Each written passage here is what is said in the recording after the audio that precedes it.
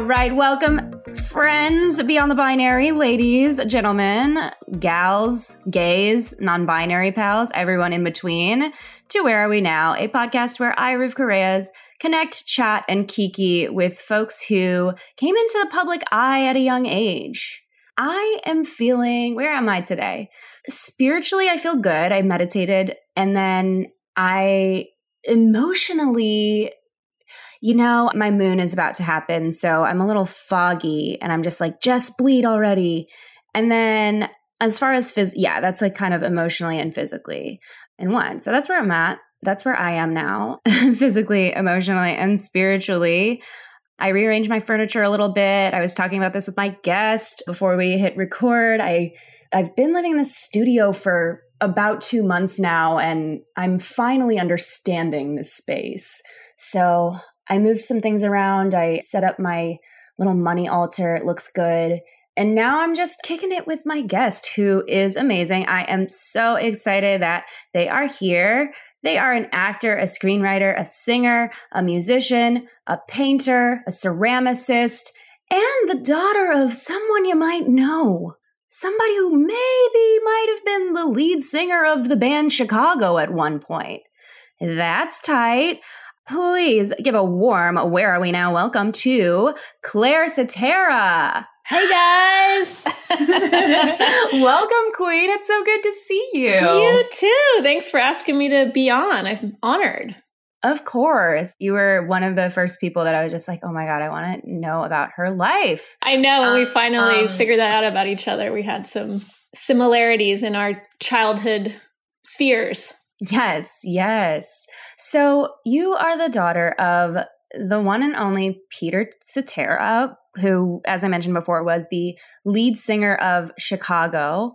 And that is just so cool. I mean, I feel like a lot of people's dream is to have like a rock star parent.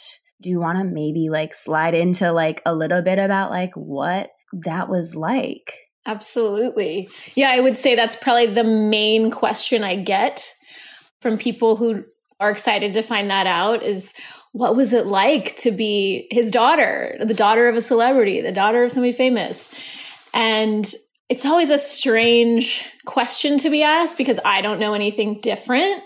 So I don't really know how to relate it to anything else. So generally my answer is, I don't know. He's just my dad, but I got to have a lot of really cool experiences because of it.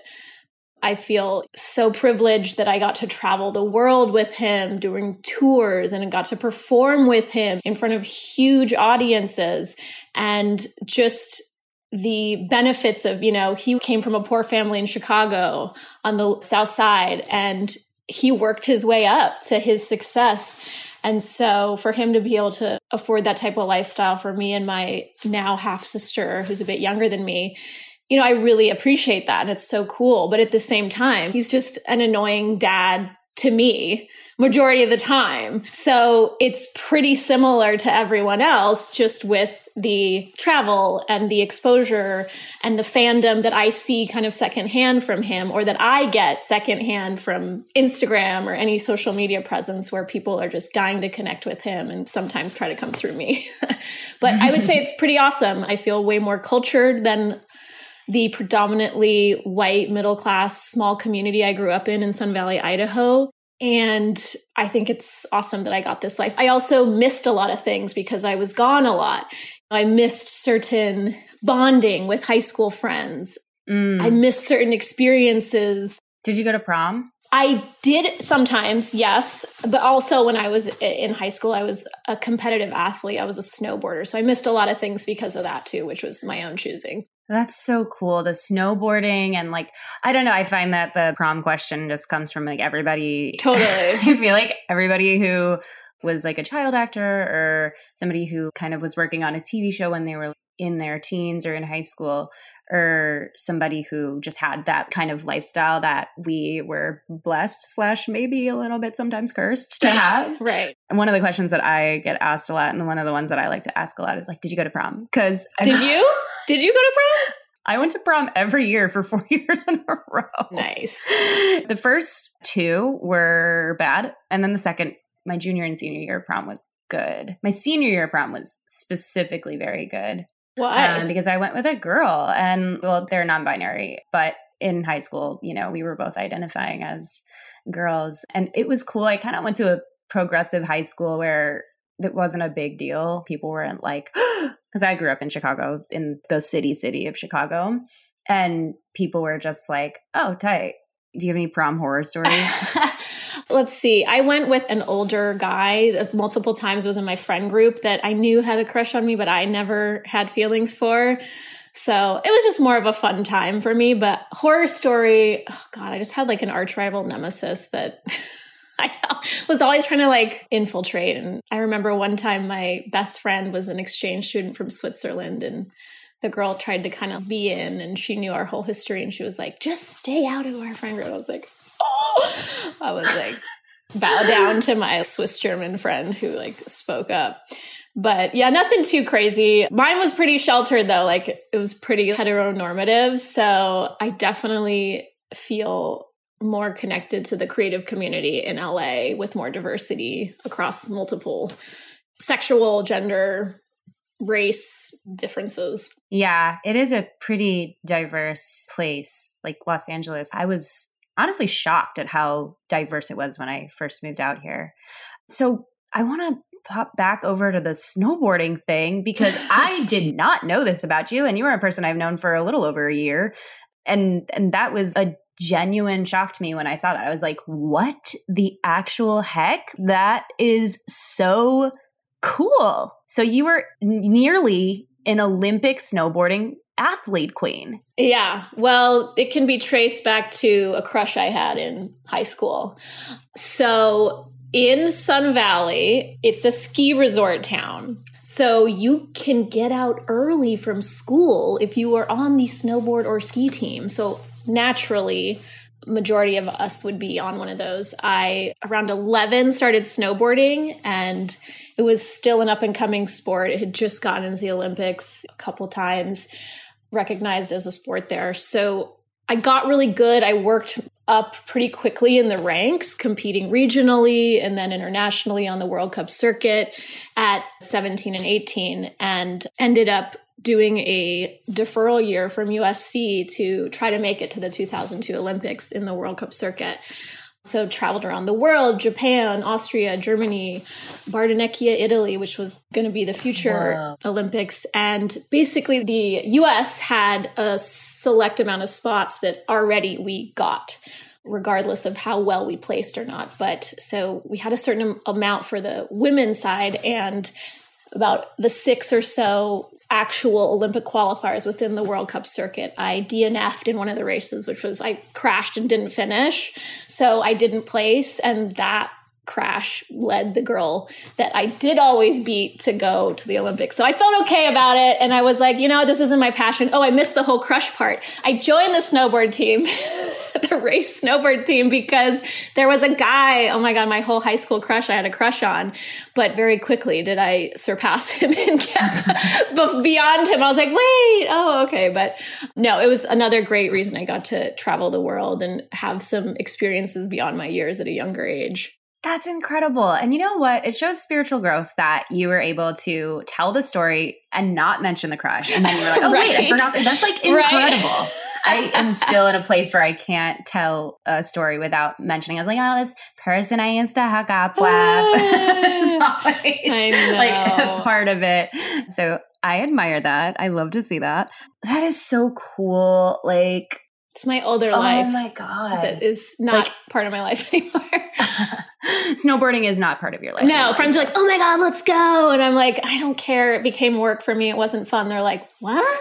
So, I mean, maybe we could talk about that too, of like how even in the creative world, we're doing something in a certain way loses its fun, and then you kind of don't want to do it as much. Yeah. Well, I want to talk about what is the passion now. Like, I know you make art, beautiful paintings and ceramics and stuff like that. Is that kind of where you find your most joy now? Yeah, I will say a big learning curve growth for me, which has happened in quarantine because I was predominantly an actor server, and both those jobs went kaput in quarantine, couldn't be in production for anything, and restaurants shut down, so being on unemployment and having a lot of unstructured time, and also kind of realizing that maybe some of my reasons for acting were the wrong reasons for maybe some outside validation. And as I grow and learn to really validate myself, it's like, okay, is that desire really there as much anymore? And normalizing therapy. I'm in therapy now. Come on. Yes. Therapy. We love it. Working with her is all about, like she said, what do you already do that you love doing that doesn't feel like work that you could do for work? And I just thought that was such a great idea that I had never really considered. So cue voice lessons, teaching voice lessons, cue DM me for a commission of art or ceramics, these things that I genuinely love doing that I already have the skill set to do that I could potentially make money for. And a lot of that just comes around like building yourself. Like, I know I have these skills, self-confidence, self-esteem, and then letting the money part take care of itself. Granted, we do have to make money, which, especially in a time right now is really tough, but also like mental sanity and mental health of like what brings me joy. I don't know. Does that affect you at all? Did that change at all in quarantine for you? I know you're doing tarot readings and stuff like that. So cool now. Yeah, big time. I mean, that's exactly what it was that I was just like, my life is over because the skincare facial shop that I used to work at obviously had to close because nobody's trying to get a facial when there's a global pandemic. And then, similarly, I had a bunch of bigger level stand-up shows booked for April of 2020. Oh, and I was just like, God damn it. Like I was, When all of that shut down, I had about a month of sitting in my dirty diaper and being upset and being like, my career is over, my life is over. And then I started with some of my like friends. They were like, oh, like, you're really into astrology, huh? And I was just like, yeah. And they were like, could you like do a birth chart analysis for me? I'd totally send you like $50 or whatever. And I was just like, yeah, okay. And then I've been reading tarot for myself for years, and I started offering on my TikTok lives, just like quickie little super rapid fire readings. And then I started taking classes with Holisticism, which is run by my spiritual mentor, Michelle Pelizon. And basically that led to me starting a full business during quarantine with my tarot and my Akashic Records reading and Patreon. And now this podcast is a part of that kind of engine of revenue. But I honestly wanted to do this podcast just because I've been talking about doing a podcast for years. And now it's up and running. We've got like a handful of episodes recorded, and I'm so stoked about it. Yeah, I've been able to hire a team of beautiful women to like do this thing with me, and it's all incredible. And I'm like, oh, wow, I could actually do this for the rest of my life and not feel shitty if I never went back to theater or film. I'd still want to go back to theater and film, but I feel okay if that wasn't in the cards for me, no pun intended. Yeah, I think that's awesome. Finding other avenues and shifting and what really brings us joy and what we can bring to the community. I think it's so cool, like your theme around this show, because that is a specific theme to you and some of your friends that I haven't heard about a lot. So kudos. Thank you. And thank you for being here. I do want to talk about something that you revealed to me that I think is so funny. I am a huge nerd for television competition singing shows. Specifically right now, I love The Masked Singer. I don't know if you've seen The Masked Singer, but I have not watched it. I've just seen commercials for it. It's so stupid. I love it so much. I just remember you brought up a memory. A core memory for me was watching the first season, and spoiler alert for the first season of Masked Singer. If you haven't watched it already, I mean, it's fine. You're not missing much. On season 1 of The Masked Singer, they were trying to guess who this one person was for so long. And then when it was revealed to be Rumor Willis, the judges were like, oh, and they were just so like, okay. I felt so bad for her. I was like, oh my God, she put her heart and soul into this performance. And I was just like, that's terrifying. Well, small world. I grew up with her in Idaho. We went to the same high school. No shit. That's so funny. Oh my God. Well, I need to get all 3 of them Rumor, Scout, and Tallulah on this pod because I do enjoy them all so much. They're all great. They're all so great. Yeah, and hip and awesome. Yeah. Yeah, and so hip. But you mentioned being asked to be on a singing competition program on the television. Yes. And what was that show? I want to hear the whole story. I'm trying to remember. I should have probably looked it up before this, but I don't recall exactly. But it was some version of Celebrity's Offspring, the voice competition. So they had to outreach, obviously, to find the people.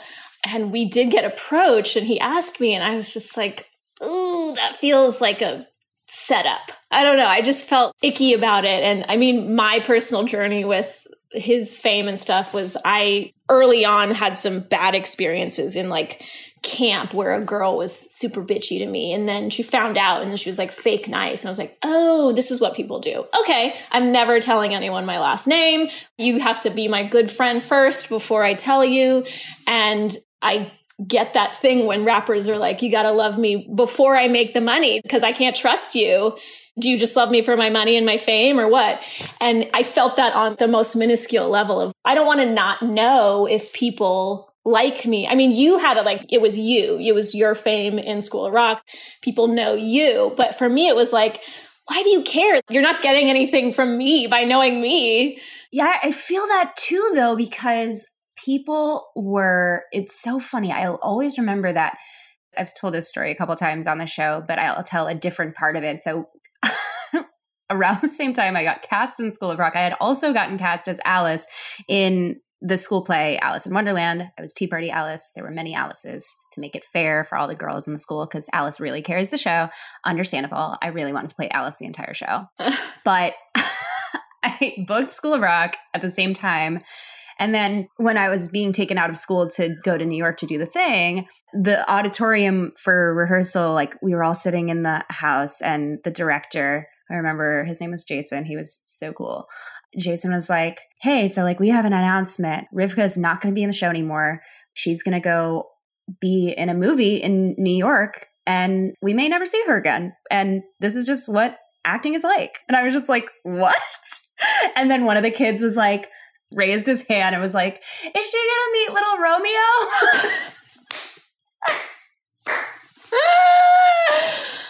Oh, and I was hilarious. just like, that's, well, first of all, that's aging myself for sure. I don't give a fuck. I'm 28. Everyone knows. It's on the internet that I'm 28. And then that was like my first experience of, oh, like people are gonna want something out of me. And then having, I don't know, like I had a friend who was auditioning for the most recent, like I guess they're doing an iCarly reboot, and my co-star Miranda Cosgrove is Carly. And I had a couple of friends like reach out and say, hey, like I'm auditioning for the new iCarly. Can you put in a good word with Miranda to me? I was just like, I mean, I can say something, but I guarantee you she's not a part of this casting process. Like she's not the casting director. It's just interesting. And it's like, even coming from industry people, I'm like, that is... You should know better. You should know. And also like it was awkward because it was a handful of people, including my own sister. And I was just like, well, I can't put in a good word for anyone now because I know too many people who have reached out to me about this specific thing. Conflict of interest, you know? Like, yeah, I just think it's so funny the way that even industry people, but mostly non-industry people think that celebrity and fame works. You know what I've learned actually is, and I guess I should wrap up my story by saying we chose not to do the show because I was like, I think for me, it's like any of those kids, it's such a hard... When was that? I don't know. I was probably a teenager, so almost 20 years ago, probably.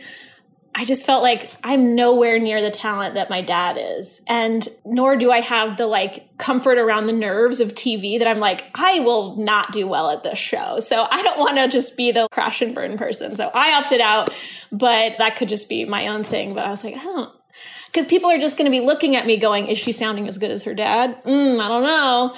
And that actually affected a lot of my fear around pursuing singing because the comparison was so hard to continually compare myself to one of the top vocalists in the industry. And then me trying to learn that learning curve of improving was just like, well, I'm not there, so I might as well give up. Or unless I'm there, there's no space for me to be a musician. Whereas now there's a lot, I just realized there's so much more space to be an imperfect musician and have an imperfect voice or do my little band thing and not be compared to my dad. But I know people like, was it Sean Lennon or what's the other guy? Dylan? Bob Dylan's kid? Yeah. Like, I don't know his name. Why don't I know that? I know. I'm like, I knew it at one point. It's evading me right now. Isn't that like Sean Dylan? No, it's Sean Lennon. You literally... Okay. I said, yeah, I was like, it's all just Sean and then whatever their famous last name is. Colin Hanks, I feel like gets the same thing too. And I feel like any child of a famous actor, musician,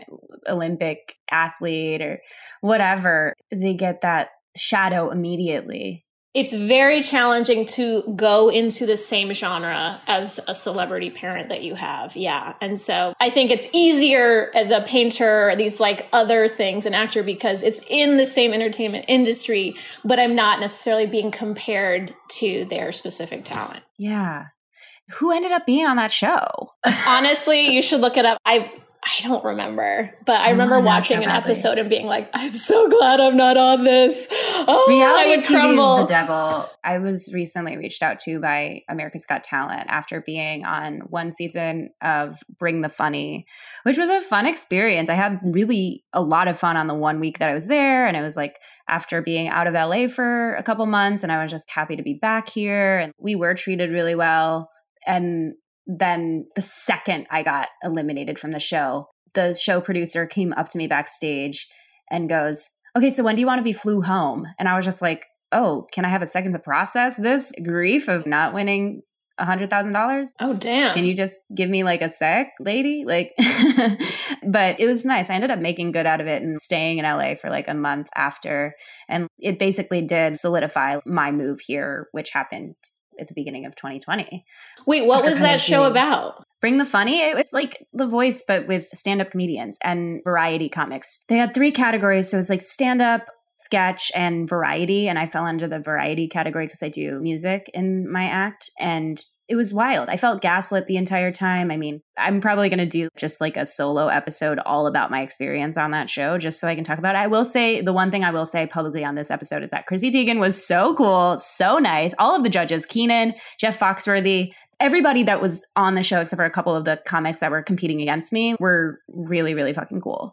But it was just the gaslighting and the like weirdness of just the producing and the production of it was so gross that when America's Got Talent reached out to me, I was instantly like suspicious. And I was just like, this is going to be weird again, isn't it? Y'all are going to tell me that you don't know anything about School of Rock and then make it entirely about School of Rock, right? And she was like, I don't know what you're talking about. And I was just like, yeah, no, I'm not going to do this. I'm not going to do this at all. Well, yeah, because it's like they either want to cast you as the success. You know, there's certain ways a show does well. You got to have the crazy, the archetypes, the stereotypes that they want people to play into. You can't just have a bunch of like semi-normal people doing their talent, because then there's no drama. There's no conflict, which is what you learn about when you're screenwriting. It's like there always has to be conflict. So of course producers are always trying to manifest this false conflict or create conflict to make the show more of an attention grabber. Yeah, and I understand they're just doing their job. Right. And it's like also like we're humans. We're all humans and we're all sensitive. And there are people who have literally gone off the deep end after reality TV shows. But yeah, it can affect people's lives. I'm lucky that I was where I was at when I did Bring the Funny, because I was already sober and just on this journey of growth and in therapy. So I was able to bounce back from losing pretty quickly. And also I had like a huge support system in Chicago and in LA and in New York who were just rooting for me. And they like were proud of me no matter what, even though I was only on the show for like half a second. So yeah, all in all, it was a great experience. I got my paycheck that I sometimes get residuals for being on that one episode, which is kind of tight. There's good stuff and bad stuff about all of it. Yeah, there's a shadow to everything. And then there's like an illuminated side to everything too. Maybe they should offer 2 months post-therapy for people on any reality show. Honestly, I think therapy is so important, and that should be a part of everyone's contract, whether it's like child actors working on an intense drama or people working on a reality show. And there should be definitely some therapy stipend in there or something. I mean, I think things should be taught in school that we have to learn in therapy years later. Like, why do we not learn about communication 101? Why do we not learn about conflict resolution?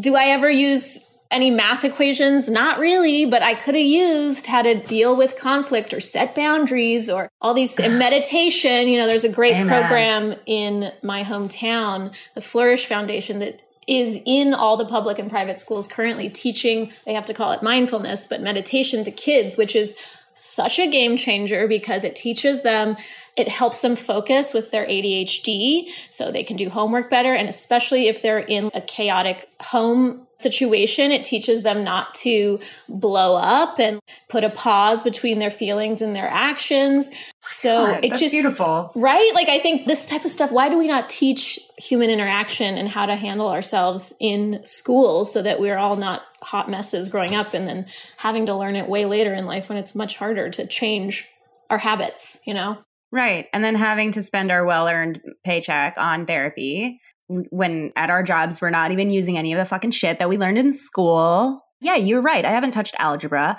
I would have loved to learn about the attachment styles when I was in 5th grade. Right. Like, are you avoidant? Are you? Yeah. I have a question for you, and I ask all my guests. It's my favorite segment of the show.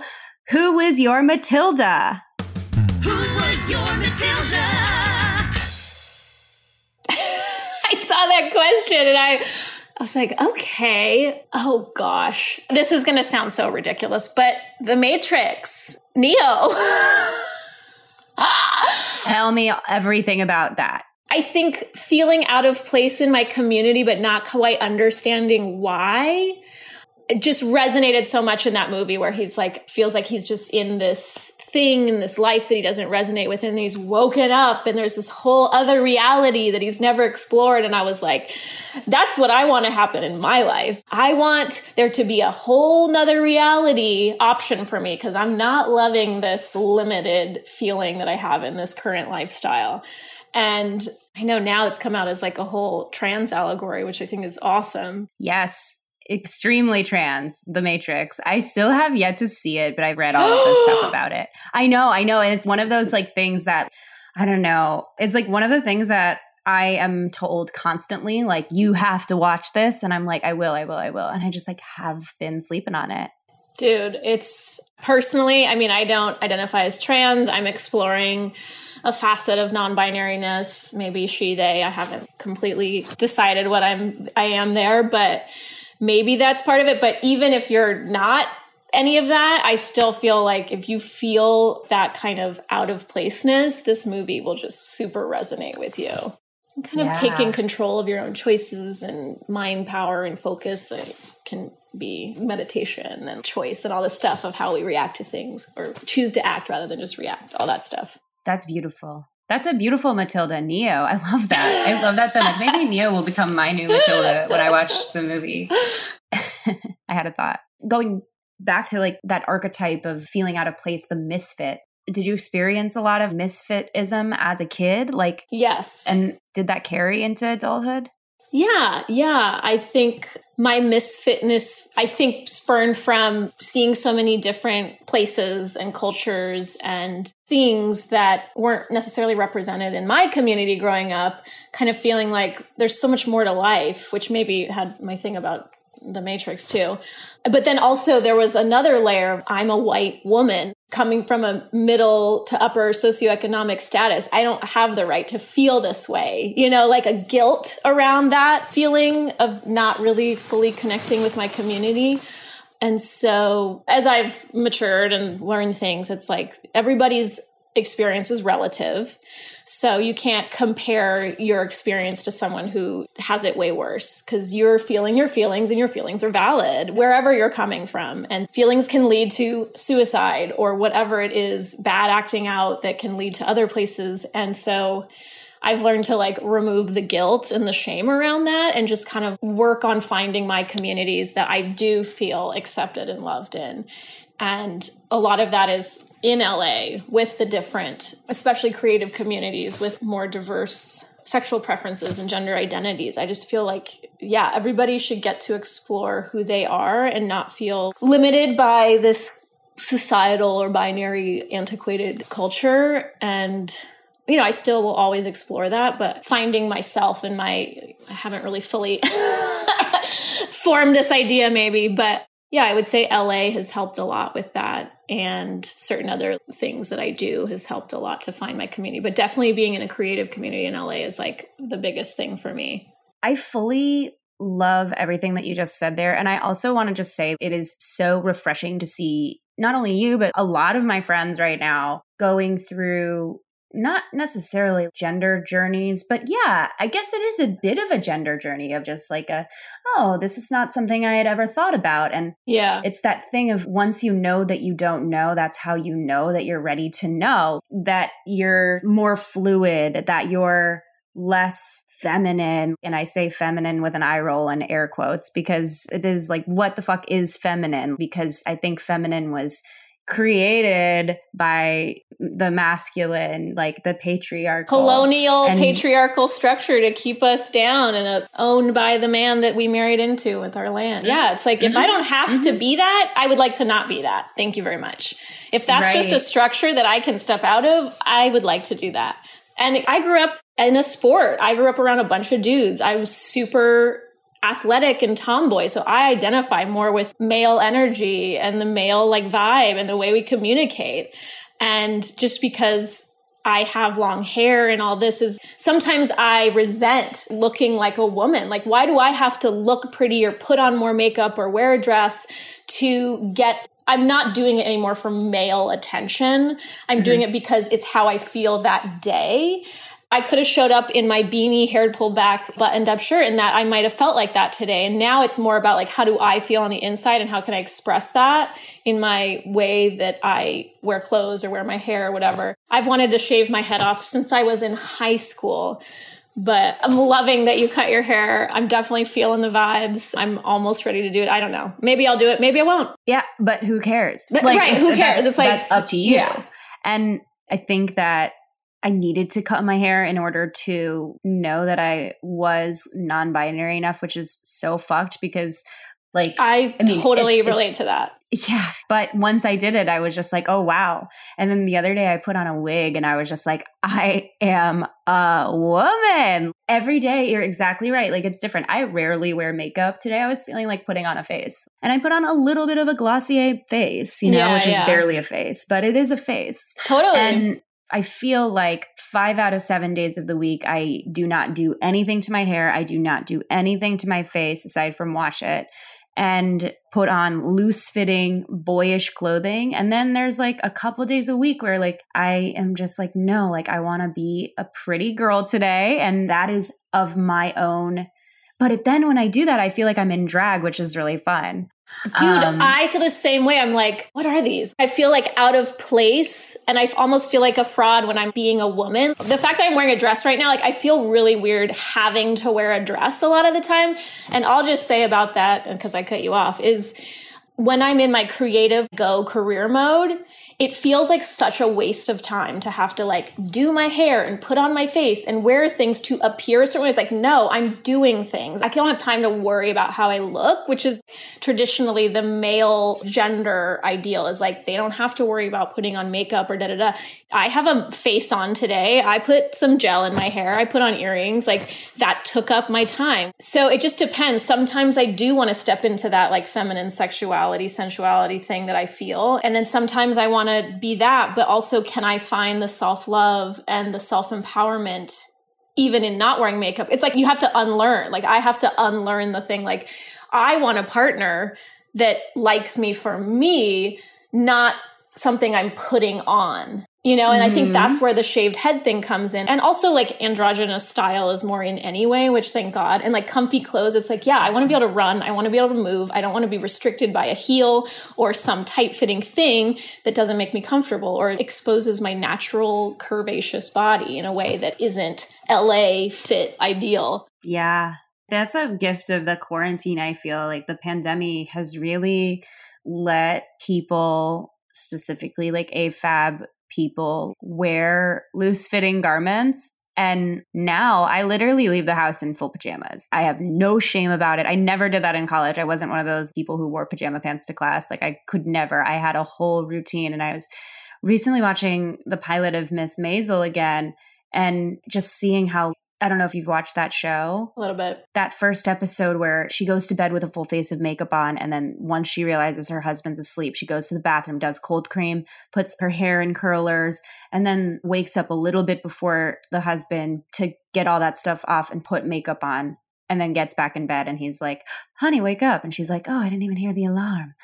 That is what I did in college. Like, I was definitely that type of person who would wake up 2 hours earlier than I usually would to curl my hair or to straighten my hair, depending on where we were at racially with hair. Totally. Oh my God. I have a whole journey with that too. Yeah. It's so funny because I was like watching your videos on your website and there were a lot of like straight hair Claire videos. And I was just like, I don't think I've ever seen her with straight hair. So that's kind of within this realm too, is I hated my curly hair growing up. Both my parents have straight hair. And so I felt like nobody taught me how to do curly hair. I know that's traditionally an adopted thing, but like nobody taught me to like put in gel and air dry and then break it up later. Or nobody taught me how to like blow it out and then recurl it for a loose wave. I had to learn that in my like older years. Anyway, definitely for a while in college, I like did the Japanese hair straightening. It made me feel sexier, but also again, appealing to men, not accepting self. And then in that hello society, that's what was ideal in acting and commercial success was I noticed that I got called back more when my hair was straight in the loose curl. So I did all my headshots that way. It takes about 2 hours between showering, blow drying, straightening, curling, styling, spray, makeup. It takes so long and it's ultimately bad for your hair. It was ripping my hair out. I was pulling out so much hair. And as you get older, your hair thins. It's like not fun. I've learned to appreciate my curls because they make my hair look fuller. Anyway, at a certain point, I was just like, F this. I cannot do this anymore. I'm going to go all natural. I'm going to get headshots all natural.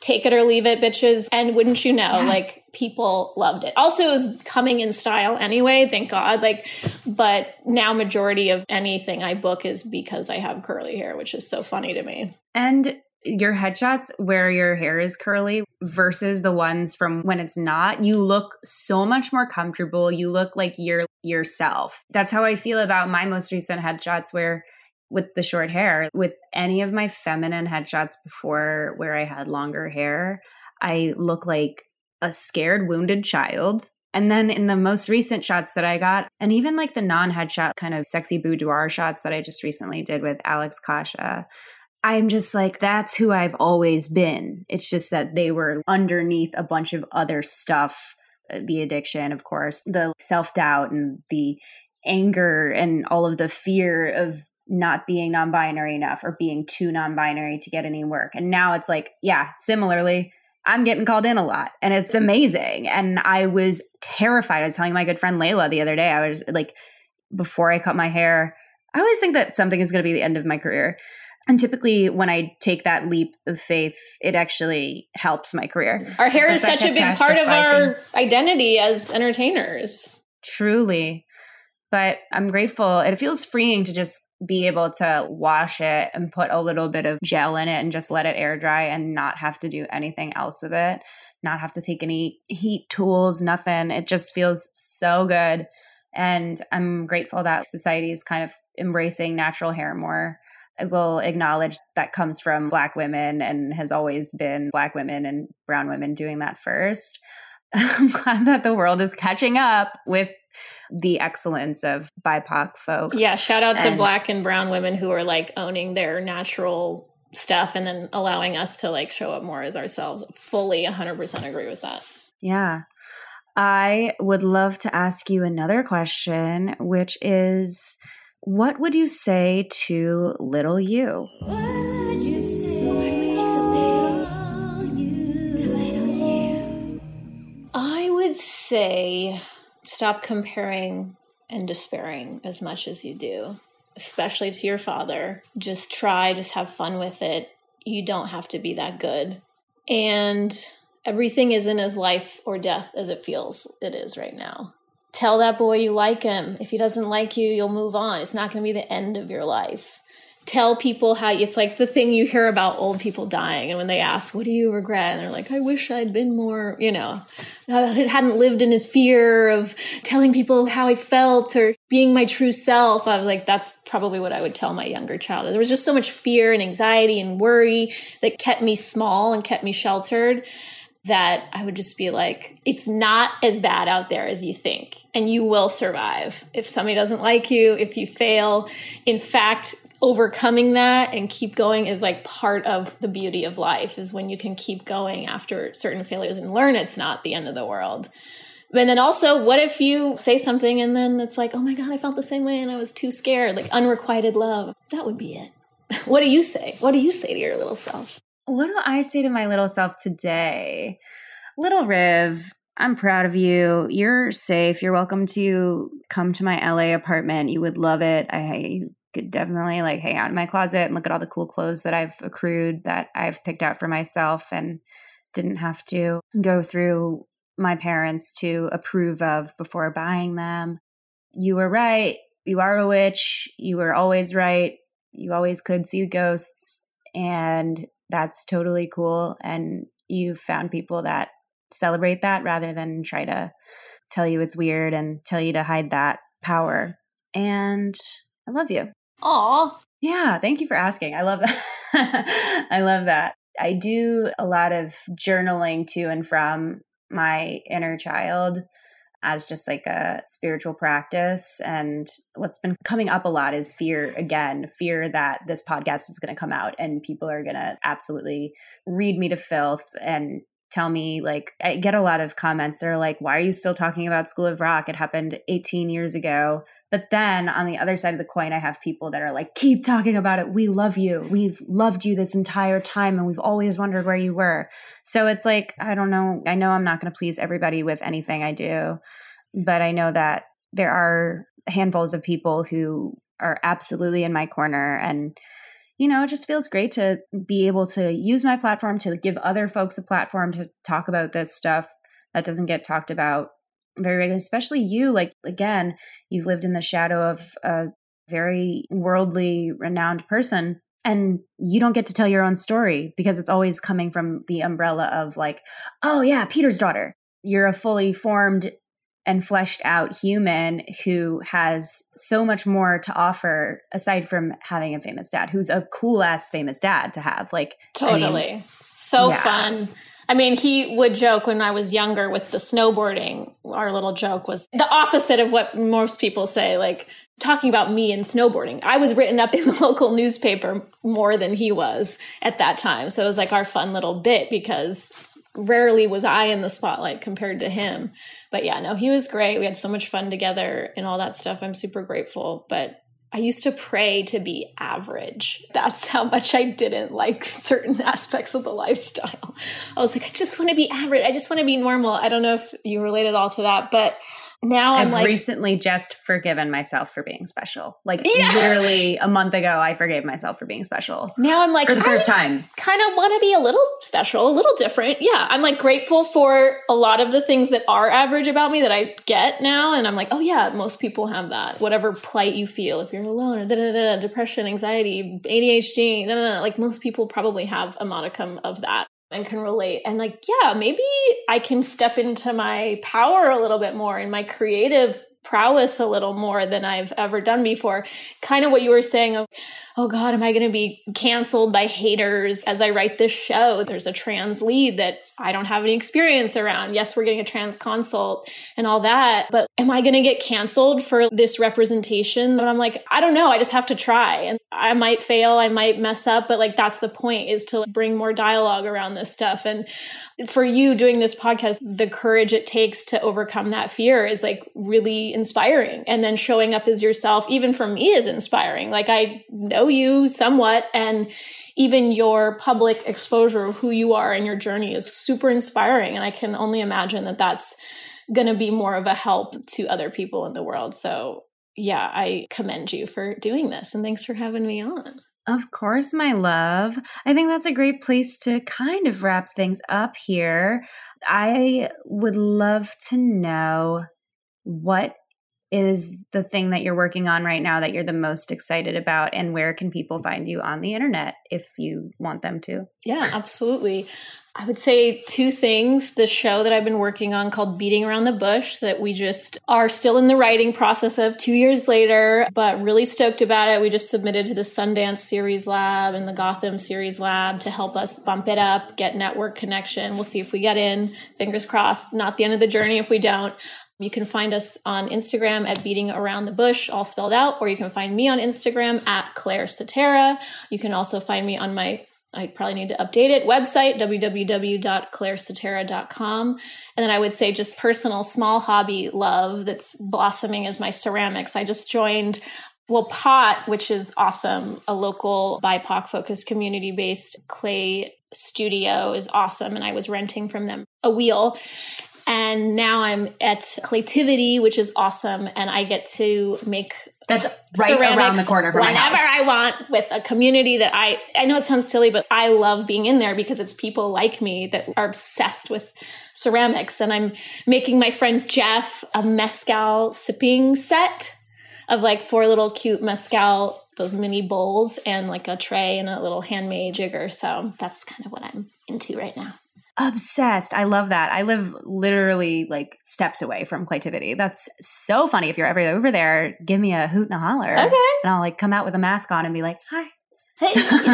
I'll just like step out onto my balcony and be like, hey. A little Romeo and Juliet moment for us. Yes. Well, thank you so much. Thank for you being on Where Are We for Now? having me, Rivka. Thank you so much for joining us for another episode of Where Are We Now with Rivka Reyes. Please check us out on Instagram at Where Are We Now Pod. And if you like our show, please leave us a review. If you leave a review and DM a screenshot on Instagram at Where Are We Now Pod, I will pull a tarot card for you. That's right. I might also give you some tough love. You might need it. Join our community on Patreon for BTS, spicy content, spicy pictures. Yeah, you know you want to get a picture of my sweet, sweet ass in your email, personalized shout-outs, and more. Patreon.com/Rivka Reyes. You can follow me at Rivka Reyes on Twitter and at Rivka.Reyes on Instagram and TikTok. Last but not least, I must give credit to our wonderful team of women. The music is produced by Elise Watman, the graphics are designed by Marina Heinze, and the editing is done by our friends at WeEditPodcast.com, which is a women-owned business. So cool! We love to see it. Finally, just know wherever you are in your life, physically, mentally, spiritually, you are loved. Get used to it, babe. See you next week.